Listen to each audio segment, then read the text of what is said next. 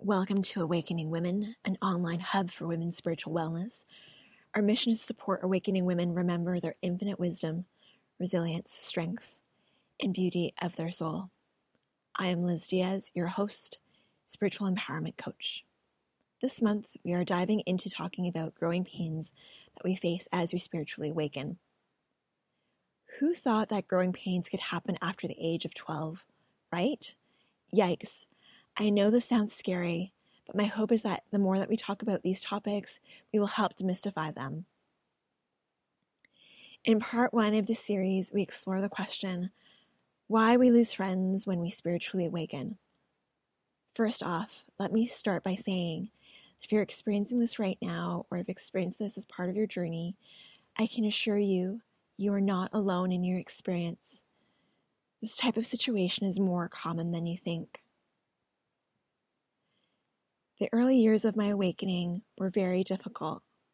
What made it especially challenging was not having people in my life that I felt understood by, which made me feel very alone, vulnerable, and misunderstood. Thinking back, I can remember not feeling comfortable sharing with most of my friends my newfound spiritual experiences, beliefs. It just didn't feel safe. It was so hard not to feel safe with people that I had known for such a long time, that had been there for me in the past. It's normal. We want to feel validated, supported, and honored in our new life experiences and in the reality of who you are becoming. But sometimes this is not the case, and at the beginning of our awakening experience, we might actually feel quite alone in our process. Many clients that I work with share with me, they start to walk as they start to walk their spiritual path. They no longer feel like they fit in with old social structures and norms, and that they start to cope with not fitting in by isolating themselves or living a double life or completely suppressing their spirituality in fear of being ostracized. Maybe you felt this too with friends from university or childhood. Maybe people that you hang out with every weekend for years, but now something has shifted for you, and you find yourself making excuses for not spending time with them. And maybe there are times that you do say yes to going out with them, just because you feel bad or feel like you should or have to, and you realize that you don't have much to talk about, or you talk about the same old thing.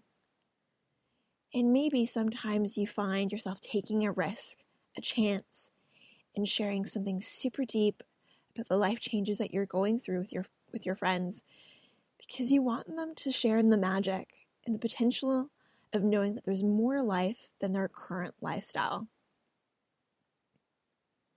And as you share with them, maybe you're met with blank-eyed boredom or wide-eyed incredulous belief, which then triggers the questions, what's wrong with me?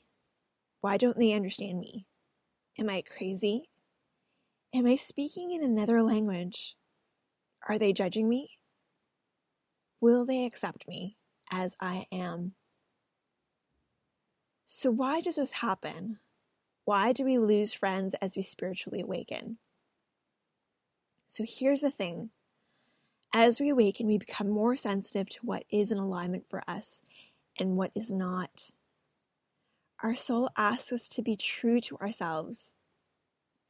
Another way of saying this is what feels good to us versus what doesn't feel good to us. This is the natural order of awakening. As we awaken internally, the outside world starts to shift to match our internal world. So it's natural that we might find ourselves in conflict or isolating ourselves from our friends because we just don't resonate anymore. I know this can be a lot to take in and overwhelming, especially when there's so much change happening all at once, both internally and externally. This is part of the growing pains of awakening. Imagine that before your awakening, you were living under the ground as a beautiful seed, taking in the rain, taking in the nutrients of the soil, and then one day the sun became so strong that you bursted through the ground, and now you were no longer living underground, but above ground in a very different ecosystem. So as we shift, we need to navigate the changes of our new landscape. Let's reframe this a little bit and look at these experiences as choosing to let go and make space for something new rather than losing.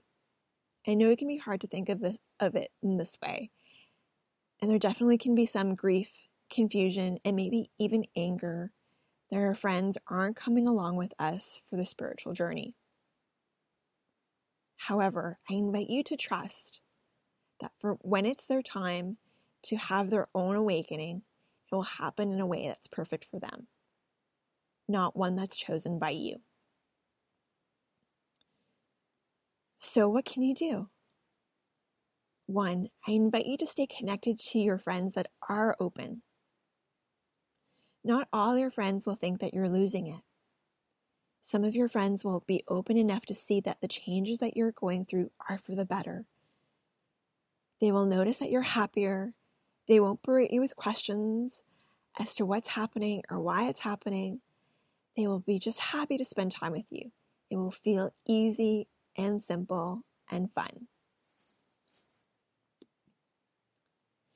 Stop energetically investing time in relationships that are toxic.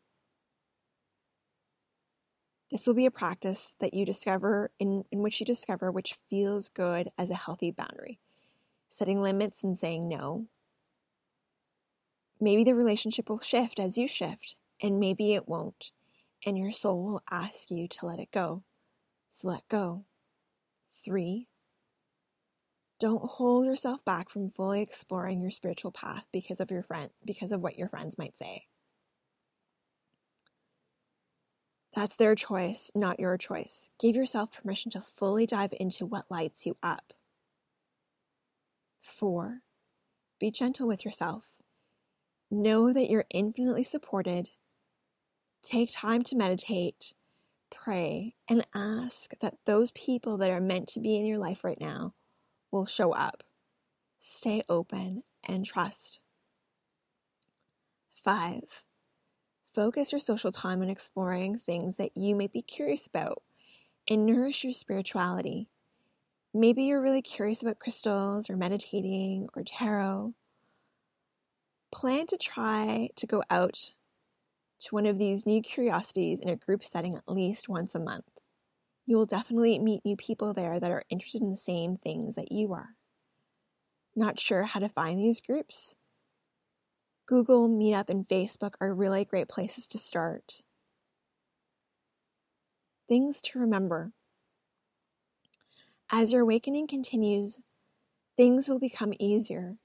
You will become more comfortable with who you are, your own beliefs, and you'll become less concerned about how your friends view your awakening. Remember, you are not alone. Those who truly love you will stand by you no matter what. Those people who are no longer part of your life have already played their role in helping you find your way. Thank you so much for listening. This is the first session of many to come. Stay tuned. Next week we will talk about illness as a spiritual catalyst. My name is Liz Diaz, spiritual empowerment coach, and your host. Blessings to you.